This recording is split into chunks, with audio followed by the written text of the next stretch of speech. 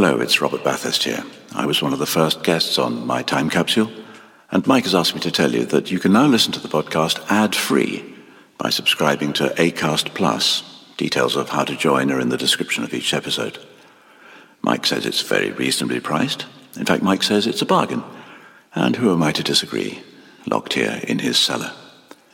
Anyway, for a small subscription, Acast Plus, My Time Capsule, ad-free. Free. Unlike me. Here's a cool fact. A crocodile can't stick out its tongue. Another cool fact, you can get short-term health insurance for a month or just under a year in some states. United Healthcare short-term insurance plans are designed for people who are between jobs, coming off their parents' plan, or turning a side hustle into a full-time gig. Underwritten by Golden Rule Insurance Company, they offer flexible, budget-friendly coverage with access to a nationwide network of doctors and hospitals. Get more cool facts about United Healthcare short-term plans at uh1.com. Why don't more infant formula companies use organic, grass-fed whole milk instead of skim? Why don't more infant formula companies use the latest breast milk science? Why don't more infant formula companies run their own clinical trials? Why don't more infant formula companies use more of the proteins found in breast milk? Why don't more infant formula companies have their own factories instead of outsourcing their manufacturing? We wondered the same thing. So we made ByHeart, a better formula for formula. Learn more at byheart.com.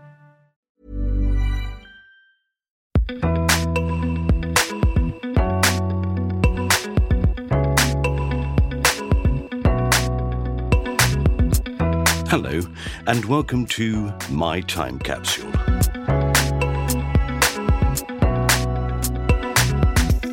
My name's Mike Fenton Stevens, and I'm the host of My Time Capsule, in which I ask my guests to tell me the 5 things from their life that they would like to put into a time capsule. They can pick anything they like, but they must pick 4 things that they cherish and would like to keep safe, and 1 thing that they rather regret, something they'd like to bury in the ground and never think of again. My guest in this episode of My Time Capsule is the actor, singer, stand-up comedian and occasional trumpet player Charlie Baker, who recently starred as Tony Blair in Tony the Musical, a new musical by Steve Brown and Harry Hill. And when I say starred, he absolutely smashed it. Charlie was brought up in Newton Abbot in Devon and has been performing since he was a young boy and has constantly showcased his brilliant singing voice. For example, his Edinburgh shows, such as Baker's Dozen, where he sang best-selling number 1s from the 12 years leading up to that festival, and Just the One, which celebrated one-hit wonders. His stand-up shows are often peppered with musical outbursts, and you'll hear a bit of it in this podcast, I'm glad to say.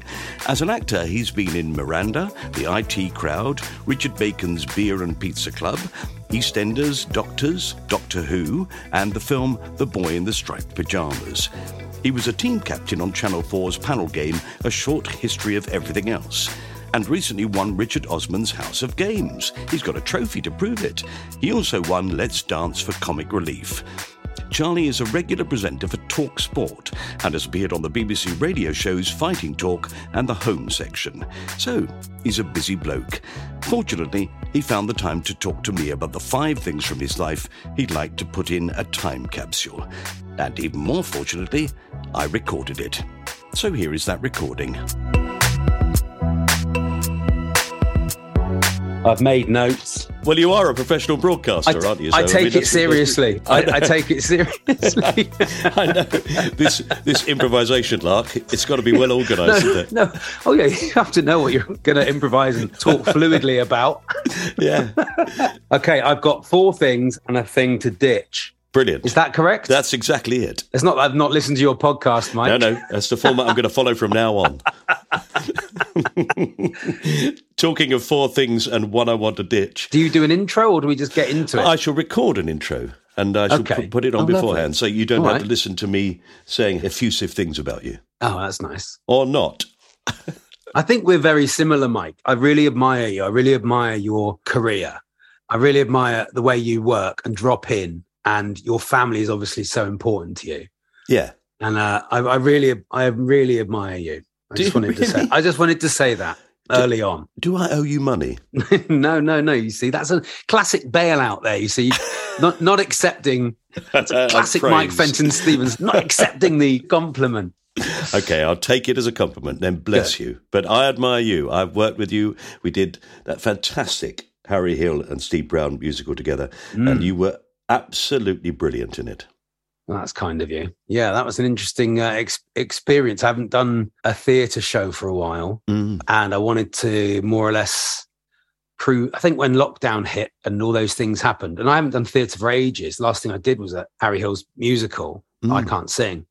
And I've always done new musicals. I've always done new work since I was a kid, since I was, 11. And I just wanted to prove to myself that I could still do it. I still had the chops. I try and bring a stand-up comedy sensibility to theatre, which I think really should exist a lot more. Having seen you do that, I thought how brilliant you would be in restoration comedy. Yeah, but then I'd have to do it. And I'd have to do it, and I'd have to turn up every night in the same place and do it, and that's say the same words. And this is the problem I've found in my whole life, which I'm sure we'll get onto. All right, well, let's move into that and see where we go. Let's find out the things you want to put in a time capsule. Yeah, I've tried to avoid music, but I can't because I love music. So my first thing is this Louis Armstrong T-shirt, which I'm showing you now, which looks like the oldest thing you've seen in your life, covered in holes. It's very, very old. It's got battle scars, yeah. Got battle scars. And it's sort of for want of a better phrase, a Turin shroud of my life. I bought that when I was about 12, 13, and I was at the Edinburgh Festival, and I bought it. I've always, always loved Louis Armstrong. My whole life, since I was a little boy. I have no idea. I mean, there is something about him that does appeal to kids. His music and the way he is, his vibe, basically, Yeah, that enormous grin. Yeah. But as I got older, I just realized also the musical genius of the man, how he sort of created pop music. And then I looked more and more into him. And, this is a man who was an orphan and picked up a trumpet at the age of 6 and taught himself to play the trumpet, and then taught himself to play the trumpet in a new way, and then drove music on. And then became probably the biggest star in the world with no detractors. No one ever went, well, I don't like what he does. What he does isn't right. That's easy what he's doing. It's so hard. You speak to, I read a brilliant interview with Wynton Marsalis once talking about how hard the trumpet that Louis Armstrong plays is, although he makes it sound pretty simple. But just for me as a person, just his vibe and his story has got me through life, as just how I've wanted to live my life. Is that immediacy, that joy, that sense of fun while doing serious, hard things has been how I've tried to run my career. But the T-shirt as well, the T-shirt is, I never like to say I was a different child, but I did like Louis Armstrong from the age of 6 and liked Frank Sinatra and jazz and big band jazz. And I took that through my teenage years. But that's not unusual, really, I think. I mean, I know that everybody who's been through that thinks, oh, my God, I was a weird child. But actually, we learn the things we like, first of all, from our parents. We don't go into being teenagers. We start by listening to the things that they listen to. Yeah, I think it was my grandparents, really. My granddad, particularly. Oh, yeah, I forgot we were quite different ages, aren't we? Yeah. I mean, my dad was a big blues fan and had the odd record, but my gran on my dad's side and my granddad on my mum's side, my mum's dad, they were sort of really into their music. And my granddad particularly liked jokes. He liked Max Miller. He'd always be telling me a Tommy Cooper joke or a Max Miller joke. He'd play me records. He sang like Bing Crosby, like all old men did at that point. They all thought they could do it, And then he introduced me to this album, Bing and Louis doing duets. And it's a wonderful album, absolutely amazing album. And the joy of that man, of Louis Armstrong on that album, and the musicality. And you can hear it in Crosby's voice as well, can't you? He so loves singing with him. Yeah, you can. Well, that's what everybody loved singing with Louis. I mean, my favorite duet album of his is Ella and Louis, Ella Fitzgerald and Louis Armstrong. That Stomping at the Savoy on that album is in my top 2 records. Yeah. and it's I that love thing that he does where he sings as if he's a trumpet. Yeah. Yeah, Savoy, the home of sweet romance. Swing it, Ella. Happy feet a chance to dance at the Savoy like a cooking vine, warm and sweet as wine. Take the break. And that cut on the album is the sound check. Wow. It's the sound check. And that's why he's so loose And he does all these sort of little riffs and little jokes in it, and tell him about Norman Granz, and all this sort of stuff. Tell him, and it's like, it's just riffing, doing jokes, and just the immediacy of it, and him, the joy he has for absolutely everything. And then the T-shirt was like, you can buy if you're a kid and you're into any band, you can buy a T-shirt. But the joy I had when I found this T-shirt with Louis Armstrong on it as a teenager. What were you doing at the Edinburgh Festival?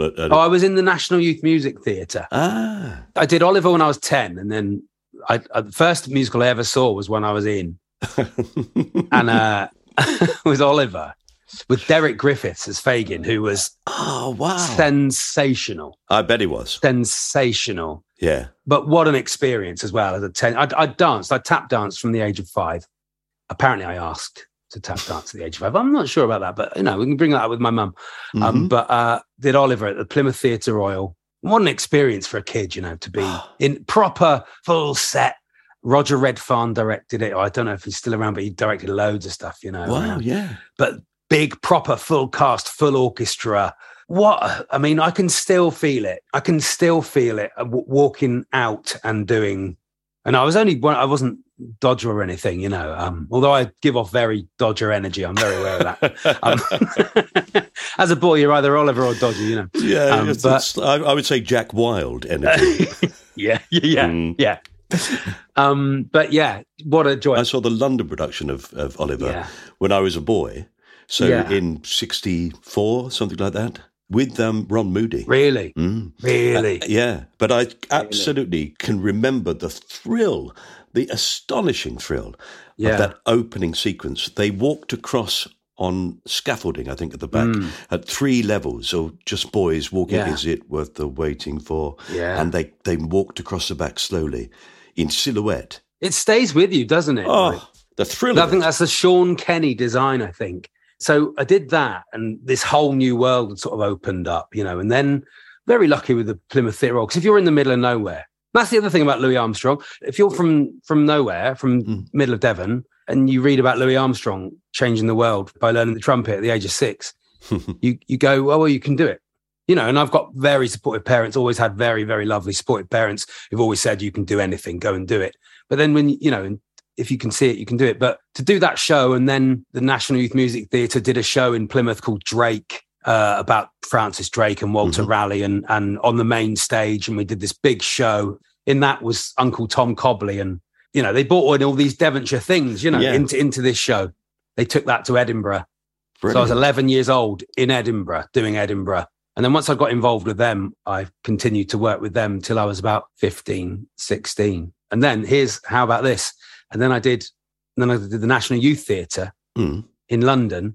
And the show I did was Maggie May. That was the first show I did, another Lionel Bart musical. And Lionel was in the room with us for 5 weeks rehearsal. So we had Lionel Bart.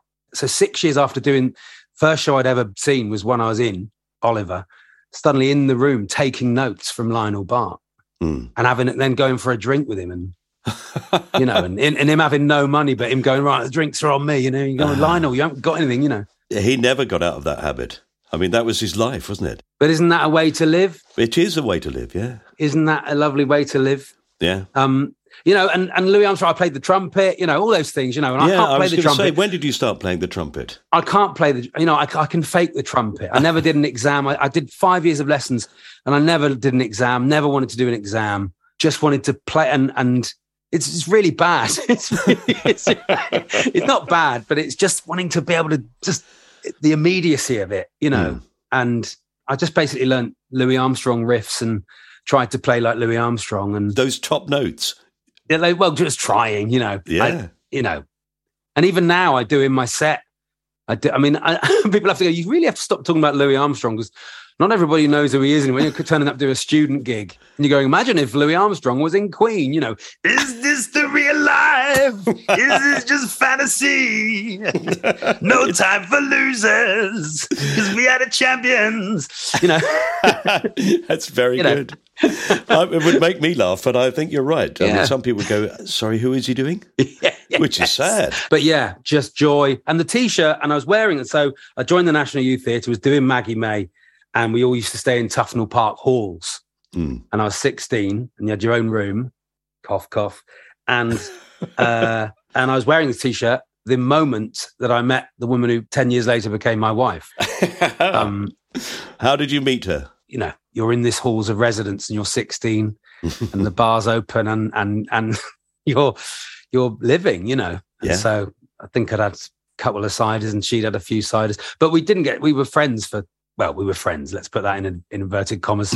We all know what that means in show business. We were friends for 10 years first and then got together. But I loved her the moment I saw her, and I can close my eyes and I can picture it. And the Louis Armstrong T-shirt has survived probably 3 flats, 3 house moves. It's been in 4 lofts. It's been in. Do you wear it very often now? I never ever wear it. A slim fit. I mean, I can't wear it now. You've seen me. And so the power of Louis Armstrong, the immediacy, the joy is. Yeah. So I would have that in my time capsule.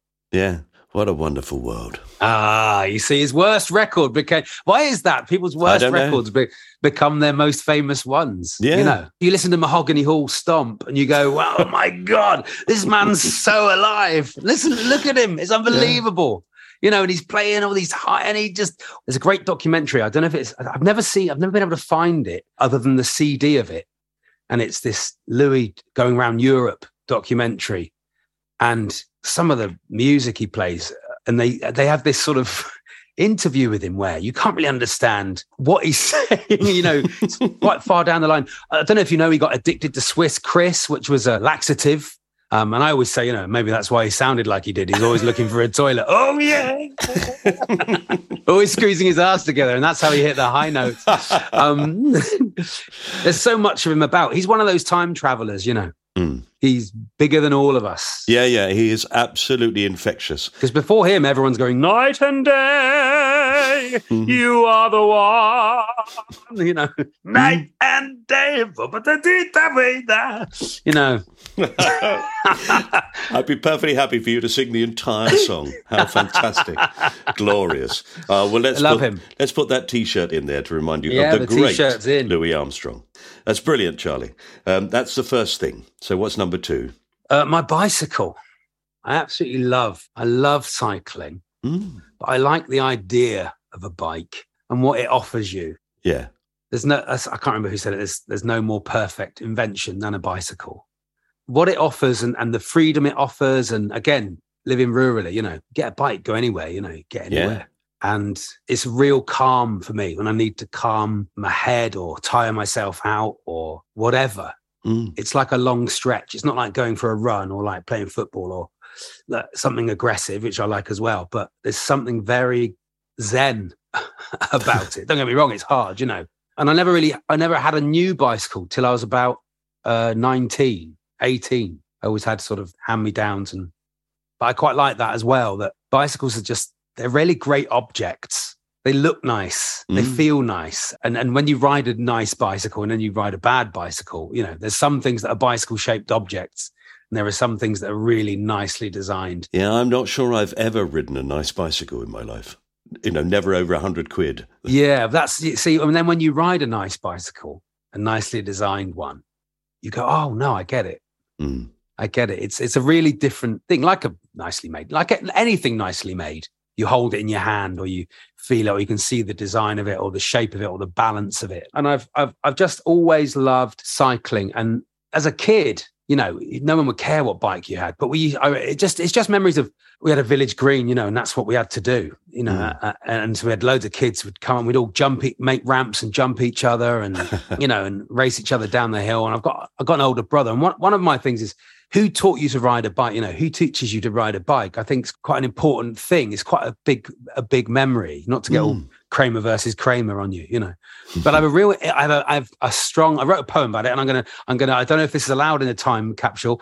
And I have written about 4 poems in my life, and I have no reason ever to write any more. But if I'm going to have a platform ever to read a poem, I'd like to read it now. Is that all right? Yeah. Fantastic. This is about I'm blushing doing this, but I'm going to do it. I thought I'm going to read the poem out and we'll see. And this is about, so my brother, who's 4 years older than me. And once we were riding, must have been 8, 9 years old, and we were all riding down this very steep hill. And at the bottom of this steep hill was some gravel, and I hit this gravel and I slid along, scraped all my face up, and proper kid stuff, But he put me on the back of his bike and cycled me up the hill and cycled me home. And I've never forgotten it. And then we've always done cycling together. And we did a thing a couple of years ago called the Dartmoor Classic, where basically I'd bitten off a lot more than I can chew with cycling. And we did this big cycling event. It's about 70 miles over Dartmoor. Right. And this was a baking hot summer. And I was like, this is going to be it. And I hadn't done enough training, basically, too fat to do it. But I'd done some training, and I'd got a bike, this really nice bike. And I was like, I'm going to do this. I'm going to follow my brother around, And he's really good. He's really fit. He's done the London Marathon. He's done the Ride 100. He's swum the Serpentine. He's a really fit, high achiever. And I said, please don't ride round with me. Just you go ahead, you go ahead. There are about 100 hills on this thing, Some of them are crazy steep, but every single hill he'd wait for me at the top, not in a horrible way, but just like, I'm going to get you round. And I thought it never, if you've got I've got an older brother and a younger sister, and it's so important, I think, in your life to have a good relationship with your siblings, or some sort of relationship with your siblings. So I always link up cycling with my brother. So I think I equate cycling a lot of the time with my brother. So teaching my kid, I've got 2 kids, and teaching them both to cycle, I taught them quite early when they're about 4 or 5 years old. But the moment they pedal away is such a parenting moment of, and this is the first time they can go away from me quicker than I would like. And everybody shouts out, keep pedaling. Keep going. Keep going, Don't turn around and go, woo, fall off, Yes. Yeah, so I'm rather embarrassed, and you can cut it. If you think it's dreadful, I'm going to read you the poem. I'm cringing inside. By appearing confident, Mike. It just won't be. What you've said about your brother and the way you've described your relationship with him, it just won't be. Okay. He waits patiently at the top of the hill. He could push on, get there first, get a brighter prize. He's brilliant. But he waits. He's showing me the route. He's making sure it's safe. He always has. Always 4 years ahead, calm, flattening out the path, beckoning me through, pushing me on, lifting me on the back, on the metal luggage rack, gravel and mud, wet salt and blood, ferrying, safe, love. He waits. Blind corners, hidden dips, unexpected steep climbs, patiently, freewheel, complete, together at the top of the hill. Lovely. Wow. It is lovely. I mean, what's gorgeous about it is that it's more than just a description of going on that cycle ride with him. It's your relationship and everything. I really like that. Thank you. They'll find that in the time capsule and go, this old hack. So is that the longest journey you've done? That's the longest in one day, yeah. So it poured with rain. We were in the middle of a heat wave, and it poured with rain all day, the whole day. And I've got this thing called Strava that tells you, how far you've been, how fast you've been. And there's one hill that at one point I was going 1 mile an hour. You would have been better off getting off and walking. My brother said, I don't even know how that's possible. But I've never given up, and I don't know what it is. Yes. I don't know if I dig in, and I've always thought, no, you can do this. There's something in me that goes, you can, and that must be parenting. It must be the way you're brought up, and siblings, and surrounded by support and love. And sometimes it's probably misguided. Sometimes, I will jump into stuff, and I'll be 6 months down the line and go, oh gosh. And that's how I end up with 1,000 CDs of an album I made in my loft, or, whatever. And you go, so to have that belief sometimes probably does get misguided. But the cycling is just always within me of, I can do this. You can get round. You're going to be able to get up this hill, one pedal in front of the other, keep going, So now with cycling, I've got all these dreams of you can cycle to Paris. There's a route, and yeah, but it's not a question of how fast you do these things, is it? It's just you can do them. I've got a friend here in Tunbridge Wells. He's German. He's 52. He's at this very moment down in Alicante picking up his bike because he rode it from Tunbridge Wells to Alicante and then flew home. Lovely. What an amazing thing to do. Amazing thing to do. And especially if you don't give yourself any sort of time limit. I think he had a certain time. He was invited to a party in Alicante and thought, that's in about 3 weeks' time. If I go now, I could make it. What a lovely thing to do. Admittedly, his bike did cost £7,000. They are good now, bikes, though. They are good. And it's only like a rubbish small car, and that bike will be incredible. He won't even know he's on it. It's the closest you get to flying. Think of what bikes have been used for in history. Escaping the Nazis, Yes. or all these things, Think of all the things that bikes have been used for. And the future should be bike, electric bikes. Yes, you see a lot of people of my age travelling around on electric bikes now. That is the way they get about. And if you look at the history of the design of bikes, thank goodness somebody came up with the one that we use now, because there were so many weird ones, weren't they? And they might have caught on. They might have been the thing. We might all be just going up and down on our seat to make ourselves go forward. I recommend you ride a good bike, Mike. I think you'd like it. I'm not saying you become the full... No, my son-in-law is a cyclist. Is and he's got a good bike, yeah. And I might borrow his and say, can I go for a ride? You'll be clipping in before you know it. They always say as well, if you like bikes, there's a phrase they always say is, how many bikes is enough bikes? And it's one more bike than you've already got. Right, well, let's put that into the time capsule. Let's put cycling, your bicycle, into the time capsule. That's 2 things we've done. So let's move on to the third thing. Right, hokey cokey, time for a short break while we play you some adverts. We'll see you very soon for more from Charlie. Ryan Reynolds here from Mint Mobile. With the price of just about everything going up during inflation, we thought we'd bring our prices down. So to help us, we brought in a reverse auctioneer, which is apparently a thing. Mint Mobile Unlimited Premium Wireless. How to get 30, 30, bit to get 30, bit to get 20, 20, 20, bit to get 20, 20, bit to get 15, 15, 15, 15, just $15 a month? Sold! Give it a try at mintmobile.com/switch. $45 up front for 3 months plus taxes and fees. Promo rate for new customers for limited time. Unlimited more than 40 gigabytes per month. Slows full terms at mintmobile.com. Why don't more infant formula companies use organic, grass-fed whole milk instead of skim? Why don't more infant formula companies use the latest breast milk science? Why don't more infant formula companies run their own clinical trials? Why don't more infant formula companies use more of the proteins found in breast milk? Why don't more infant formula companies have their own factories instead of outsourcing their manufacturing? We wondered the same thing. So we made ByHeart, a better formula for formula. Learn more at byheart.com.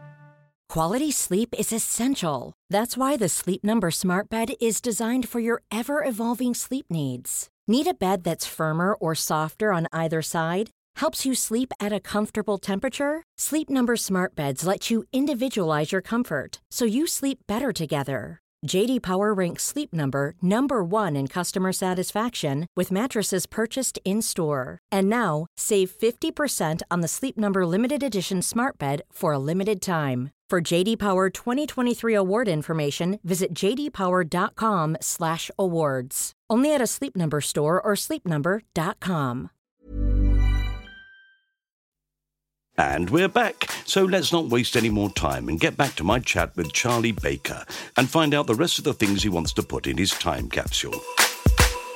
The third thing. I'm not going to name any teachers or any establishments, but the thing I will bury is some teachers and some training I had at quite an important period of my life when trying to get into the industry. And in many ways at that point, I don't know if it's still the same now, drama training and the way that acting coaching and training is seen as a whole, I think does a lot of people a lot of damage. Well, as you know, Charlie, it's a very serious business. It's not. No. It is not. I think people a lot of the time want to intellectualize it because they do not understand that some people are just good at it. Yeah.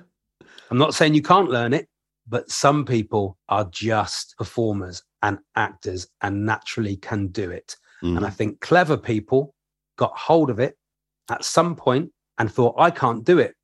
So they intellectualize it. Yes, but I can break it down into its I can components. break it down. Look at me. I can break it down. And I think that's where RP comes from. Right. I think RP is a scourge on acting. Yes. Why should I lose I was taught to lose my accent from the age of 14, 15. You'll need to lose that. What accent is RP other than the accent of oppression? God save the king. Exactly. Well, yes. And so I just feel like people aren't allowed to be themselves. And I think that is key to being a good actor, is knowing who you are. Yeah. Not how to put other people on. So the moment I found stand-up to go and do, and I'm not the greatest actor in the world, I'm not the greatest stand-up, I'm not the greatest anything in the world, but I'm the greatest me in the world. And I found finding stand-up and what that let you be as a performer so freeing. So freeing. And it made me mourn for the 5 years of my life that I was fighting that completely. Yeah. Because I thought this is how you do this, and this is what you do, and shut that side down of you. Don't be that person. That's too loud. You're too loud. That's too much.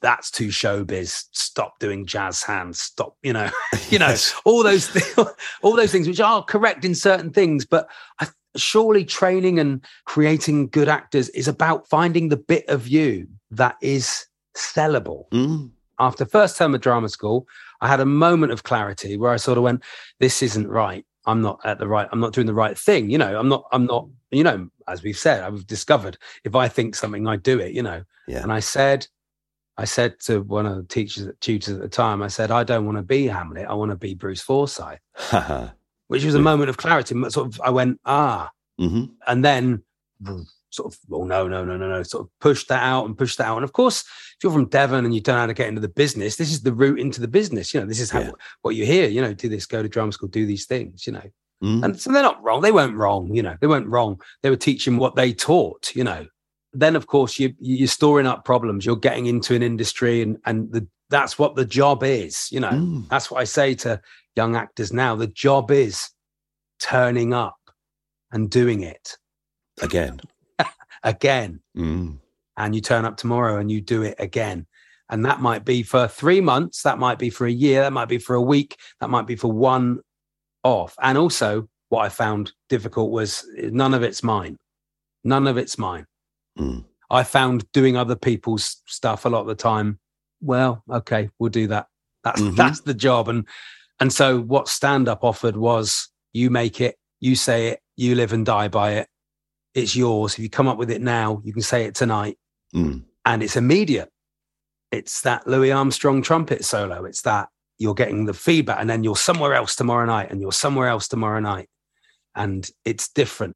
And I think acting used to be more like that. When you read books about the history of the theatre and the history of acting and where it all comes from, and it comes from touring players and traveling players. And you'd have had to be able to turn up and do it and put the set up. And I'm not saying that that's all right, but it's a lot more circus, or I don't know. I don't know where it's been lost. And I don't know if it's when business got involved through producers being people, Yeah, that strange thing that you go into a theatre and in a way the audience is told to sit back and not be part of it. You can watch it, but don't interfere. Yeah. We bring everyone up on panto in this country. Everyone's first theatre experience is more or less panto. And then the moment they go to see anything else, shh. And then I have a problem with a lot of plays would just get you booed off stage in a comedy club, and so I just there's just a lot of things I sort of go, and so I wasn't right. I was doing the wrong thing. So it's more about me than but my experience of that as a whole, that whole sort of drama school, drama lessons element to it. Yes. And also you get the odd teacher that just wants to hold you down. And at the time you feel like it's you. And as you get older and more mature, you go, that wasn't me. Oh, it wasn't me. It was them. That was them, Yeah. That was their problem. That was nothing to do with me. And even me with this massive confidence and self-belief and get up and go and I'm going to do this myself, that held me back, Bad teaching. Not from everyone. And then you get one or two that make your life, So does that make sense or not? It does make Mike, sense. I think that just as there can be really inspirational teachers, there can also be teachers that are either so dull that they put you off something or, as you say, are only thinking about themselves and being in charge.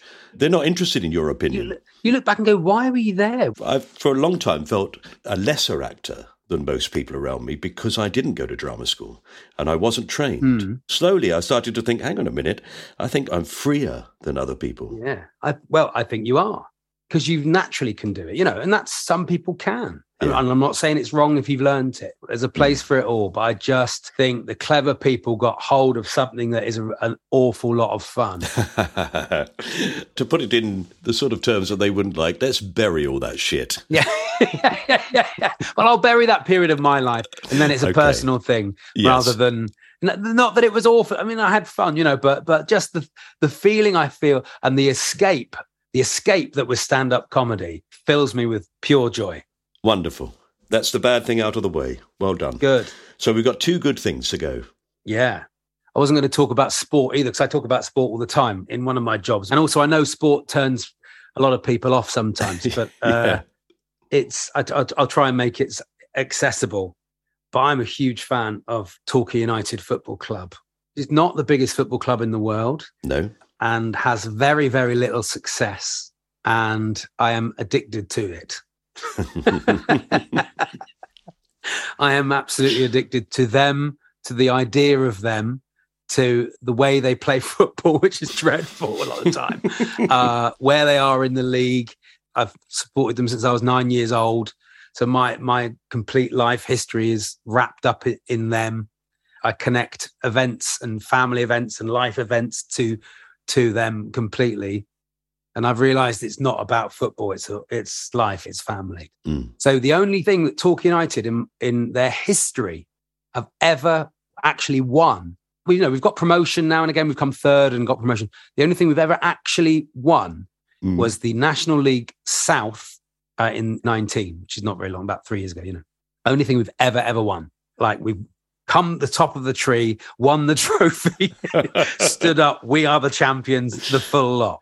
Yeah. And I think that is good for you as a human to support a team that doesn't win all the time. Yes. I used to do a joke in Panto, particularly when I was in Cambridge, because it worked terribly well there, which was I'm wearing my Cambridge United bra. There's very little support and no cups. Oh, beautiful. What a lovely joke. Good gag. Oh, what a great gag. I love that. I always used to say I grew up knowing them as Torquay United nil. Very good. But I think it's the thing to do with punching above their weight. It's if you're trying to achieve in your life, you're trying to achieve big things in a big world, to have something that keeps you connected to where you're from, because that's what it is. It's a connection to where I was born, to who my nan supported, to the rest of my family. It's a shorthand. When we won that trophy, I knew that the 10-year-old me would have been beside himself, and I've got memories there. We're the team that were going down and a police dog ran on the pitch, bit one of our players. And in the extra time, we scored a goal, which kept us in the league. And any person who supports a small club or a club where they're from, I think it's so important to support the club where you are from. I know you don't, Mike. No. So I really judge you on that. I was born 2 weeks after the Munich air disaster, so I was... Okay, thanks for dragging it down and making me look bad. So mine's real support, proper yes, support. Of course. Yeah. Out of dedication. But it is the biggest club in the world, of course. That's true, support. Yeah. Quite easy to support Manchester United, isn't it? You try going to school when I did. They didn't win anything. Anyway, I can absolutely understand that sense of a sort of an exclusivity about that, supporting your local team. And we do. The people from here, we support them. And you don't. This is our club. This is where we go. Yeah. It's not really about the football for me. I mean, it still is about the football for me. And I love them. But it's a sense of belonging. It's a sense of self. It's a sense of history. I like being defined by it. Huh. I like being known as a Torquay United fan. Mm. And people going, who? Or they're rubbish. What got them for? What division are they in? They're rubbish. And I work on a radio station that, is constant Manchester United, Chelsea, Manchester City, Liverpool, There's my favourite all-time Torquay player is a player called Rodney Jack, and they'll be talking about Ryan Giggs or someone, or, Ronaldo. Jeff Hurst or someone. But they're no Rodney Jack. Because, those big footballers, people who watch them, they don't feel any different to how I felt watching Rodney Jack. No. The feeling is no different. Winning the National League South, just because you've won the Champions League in the last minute with an Ole Gunnar Solskjaer header, you don't feel any different to how I feel. No, the pride and the excitement is still the same. The excitement. Yeah. And the pride and the ownership and the belonging is no different, despite the different size of the clubs. This is the thing as well. So my son plays football. He plays on a Sunday, and the joy of when they win. Oh, yeah. There's nothing like it. I mean, it's more. It's more when you're connected to it. Or he was a goalie he's not a goalie anymore, but I used to love him being a goalie because it's such a hard position. Yeah. He's a drummer and a goalie, so he sits at the back. Sits at the back, and it's actually the most important thing in any band. And if you go team. wrong, you're the one that lets people down. Exactly, But also, I'm really competitive. I love competition. I don't necessarily always want to win, but I want the competition. I never want to just play for nothing or for fun. I like what we're playing. Best out of 3. Okay, right. Once if someone goes 2-0 up, that's it. I don't want to play. No, I don't want to play the third leg. I don't know, not in a horrible way. Just I like playing someone a little bit better than me at everything, with the hope that you beat them. Yeah, well, that's supporting Torquay United. Yeah, every time we score, it's a miracle. You never expect it, but that's the joy of it, I suppose. Is there's so few scoring opportunities that's the excitement of a goal. You learn geography from football, and Scunthorpe are coming down. Whoa, no way. Oh, gosh, Scunthorpe. Them lads from Scunthorpe, tough. And of course, there could be anything. 2 old blokes in cloth caps. Could be anything, But no, I just like the surprise and punching above its weight and representing. That's what I like. The representation of where I'm from and what it is. Lovely. Okay, well, let's put that in then. Okay. Let's put Torquay United in. There we are. They've won. National League South. Okay, let's move on to the final thing. Yeah, the final thing. I only got it recently, and I didn't know we even still had it. So my mum and dad recently moved from their big house to a bungalow, and part of the move was clearing out the many sheds. My dad, he was a sort of 6-shed guy, And one of the things he had in one of his sheds was the sign from the front of his business that he had his whole life. He used to work there as a boy with my granddad and my gran and his brother. And then he carried on the business as he got older and took the business on and built it on. And this was a garage. This was a car garage. Right. So when my granny and granddad did it, it was petrol and gasoline and wipe your window. We're talking 30s, 40s. Open 365 days a year, and wow. And also, fill up your water. My dad would do that as a boy. As a sort of 7 or 8 year old boy, he'd be out there doing oil and bits and pieces. And then as they got older, he carried on doing it, and they moved premises and started selling cars and started doing breakdowns and building a business basically. And then he eventually bought the business with his brother off my granddad, and then they took it on themselves, and then they moved up the road, same street, always on the same street in Newton Abbot, the avenue, and then eventually got this big premises and proper showroom that you'd sort of recognise now as a showroom, and sold cars and did used cars and had a body shop and built this really, really good business. Brilliant. So everybody from Newton Abbot would know where Baker's was. Well, so it was Quay Garage the name of the garage, right. Q as Quay. And that was our life. And he worked so hard. 6 days a week, 9 to 6. And I don't know, he's always been busy. He's always liked being busy.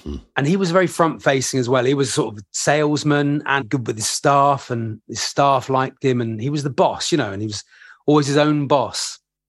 And I've always credited him you know, and my mum, and then my mum's running the home, you know, basically mum's running the home, which is the hardest thing to do. But always that work ethic and that just being your own boss, enjoying what you do, not taking any shit, but being good to people at the same time is just so important. And I think so hard to do. So hard to do. And especially if you've got, I mean, I've never had staff and I never want to have staff, you know, or if you're running a business and he used to go, I remember him, you know, in the mid 80s when it was going mad, you know, when interest rates were going absolutely mad and it was crashing and everything. I just remember him saying to my mum, I've got to sell 12 cars tomorrow. That's what I've got to do, you know, sell 12 cars. And that terrible thing as a boss, having to let people go. Yeah. Your mechanic comes in and he said, oh, you know, we're having another baby, you know, and you're thinking, well, you know, all those things. So I sort of equate how him doing basically what we do, which is running our own business and selling yourself and not being able to sell stuff, you know, is him selling the latest Fiat Uno or not. But at the same time, if he doesn't sell the latest Fiat Uno, then that mechanic can't feed his baby. Oh, God. You know? Do you know what I mean? Pressure. If the business disappears. So there's a whole other pressure. So the respect I have for him as a businessman, as a person, is second to none. But also as a parent now, I used to go, oh, he's quite grumpy on a Sunday. God, he'd always be quite cross, you know. You know, oh, why was he so cross? You know, or like on a Wednesday night, you know, why wouldn't he take me and do that? You know, and he would. He'd take me everywhere. You know, they'd drive me to Plymouth and back, you know, and to do the shows and, you know, all this stuff. You never know. He remember once he had to pick me up. He drove to Leeds, picked me up and brought me back so I could do the school play the next day, you know. And, oh, why is he so cross about it? You know, and I look now, I catch myself reacting to things now or being grumpy or being hungover or whatever, or thinking, I don't want to. I'm thinking, that's why. And you learn. He was knackered. You know, he was knackered and he was stressed and he just wanted to sit down and go, no, absolutely not. And so the respect I have for that is endless. Endless. And mum running the house, you know, as well. And them being able to keep their marriage together and love each other and bring us all up in a loving home.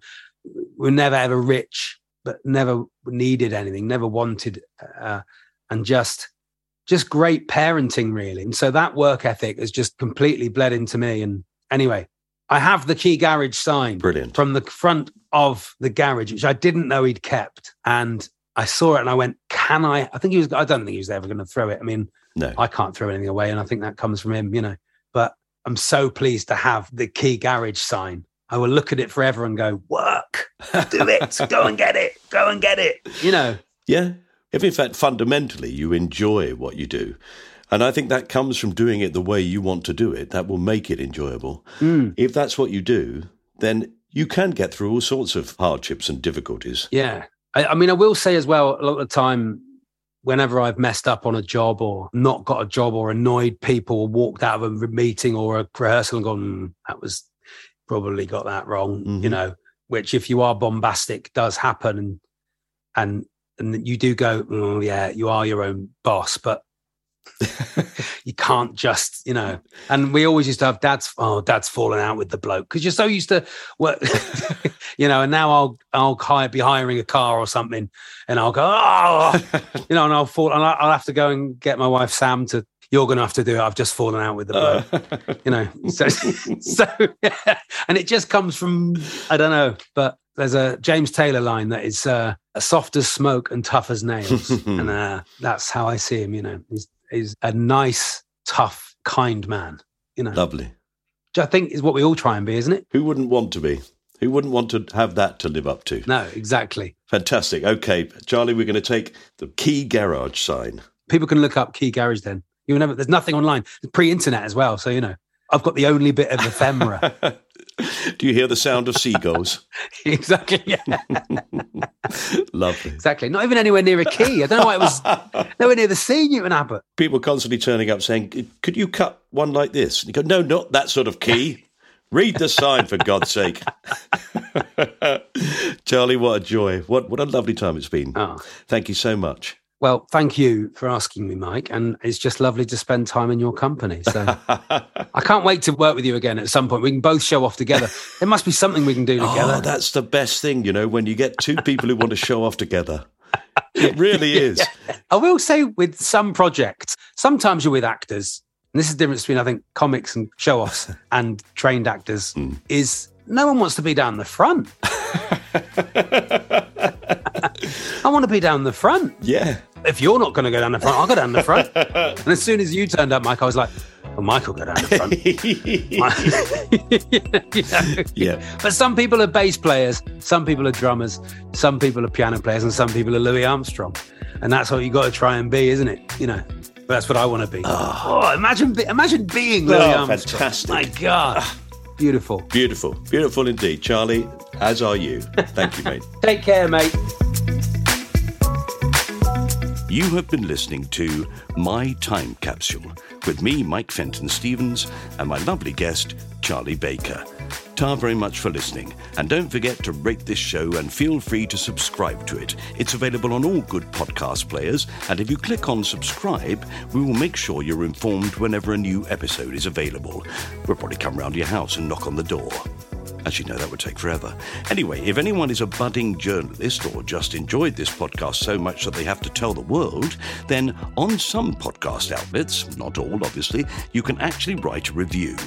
We are most grateful to everyone who's ever done that.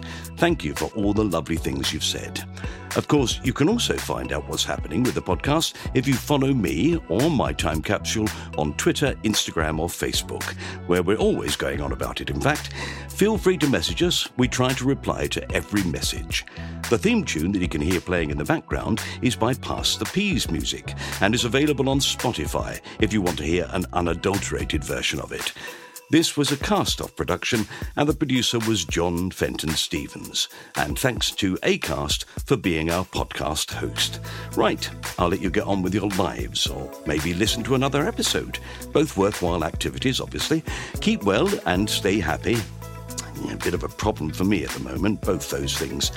Well, it's this back. Oh, it just won't get better.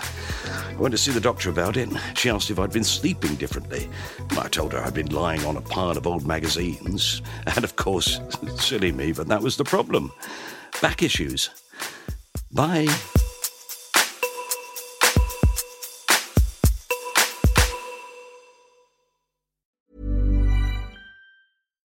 Why don't more infant formula companies use organic, grass-fed whole milk instead of skim?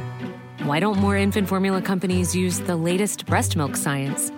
Why don't more infant formula companies run their own clinical trials? Why don't more infant formula companies use more of the proteins found in breast milk? Why don't more infant formula companies have their own factories instead of outsourcing their manufacturing? We wondered the same thing. So we made ByHeart, a better formula for formula. Learn more at byheart.com. Planning for your next trip? Elevate your travel style with Quince. Quince has all the jet-setting essentials you'll want for your next getaway, like European linen, premium luggage options, buttery soft Italian leather bags, and so much more. And is all priced at 50 to 80% less than similar brands. Plus, Quince only works with factories that use safe and ethical manufacturing practices. Pack your bags with high-quality essentials you'll be wearing for vacations to come with Quince. Go to quince.com/pack for free shipping and 365-day returns.